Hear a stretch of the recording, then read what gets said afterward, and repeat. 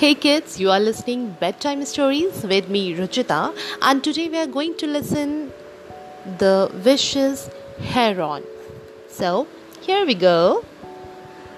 There was a lake in which different kinds of water animals used to live. Beside that lake, there was an apple tree, and under that tree lived a heron. The heron was very old and weak. He couldn't catch fish effectively anymore. Day by day, he was turning weaker and weaker, and he was on the verge of dying. He began to sketch out a plan in order to get an easy access to a lot of food. One day, he began to cry loudly near the lake. A crab was passing by and saw the heron crying. He became very worried and asked, "What happened, uncle? Why are you crying? Are you in danger?" The heron replied, "I am not crying for myself. By thinking about the kind of danger you are going to face, I couldn't control my emotions. I have got news from a very learned hermit that our forest is going to face 12 years of drought. Nothing can change that. It is inevitable. All the animals of this lake are going to die."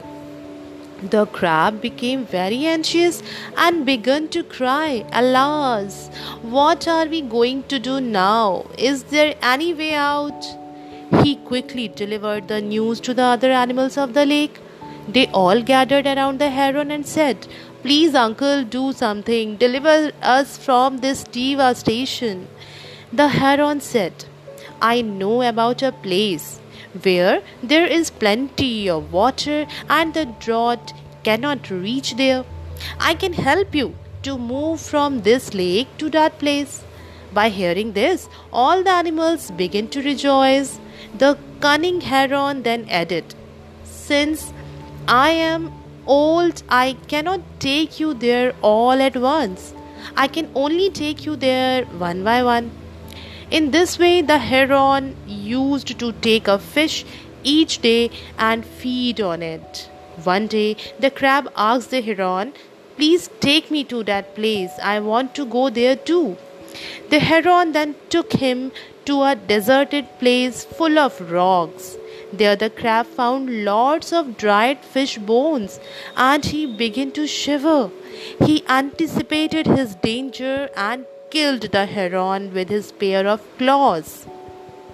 So, my dear kids, what we learn from this story is that always be on your guard. Nothing will going to help you out. Only you are there to help yourself. So, keep thinking. Have a good sleep. Till then, take care. Bye bye.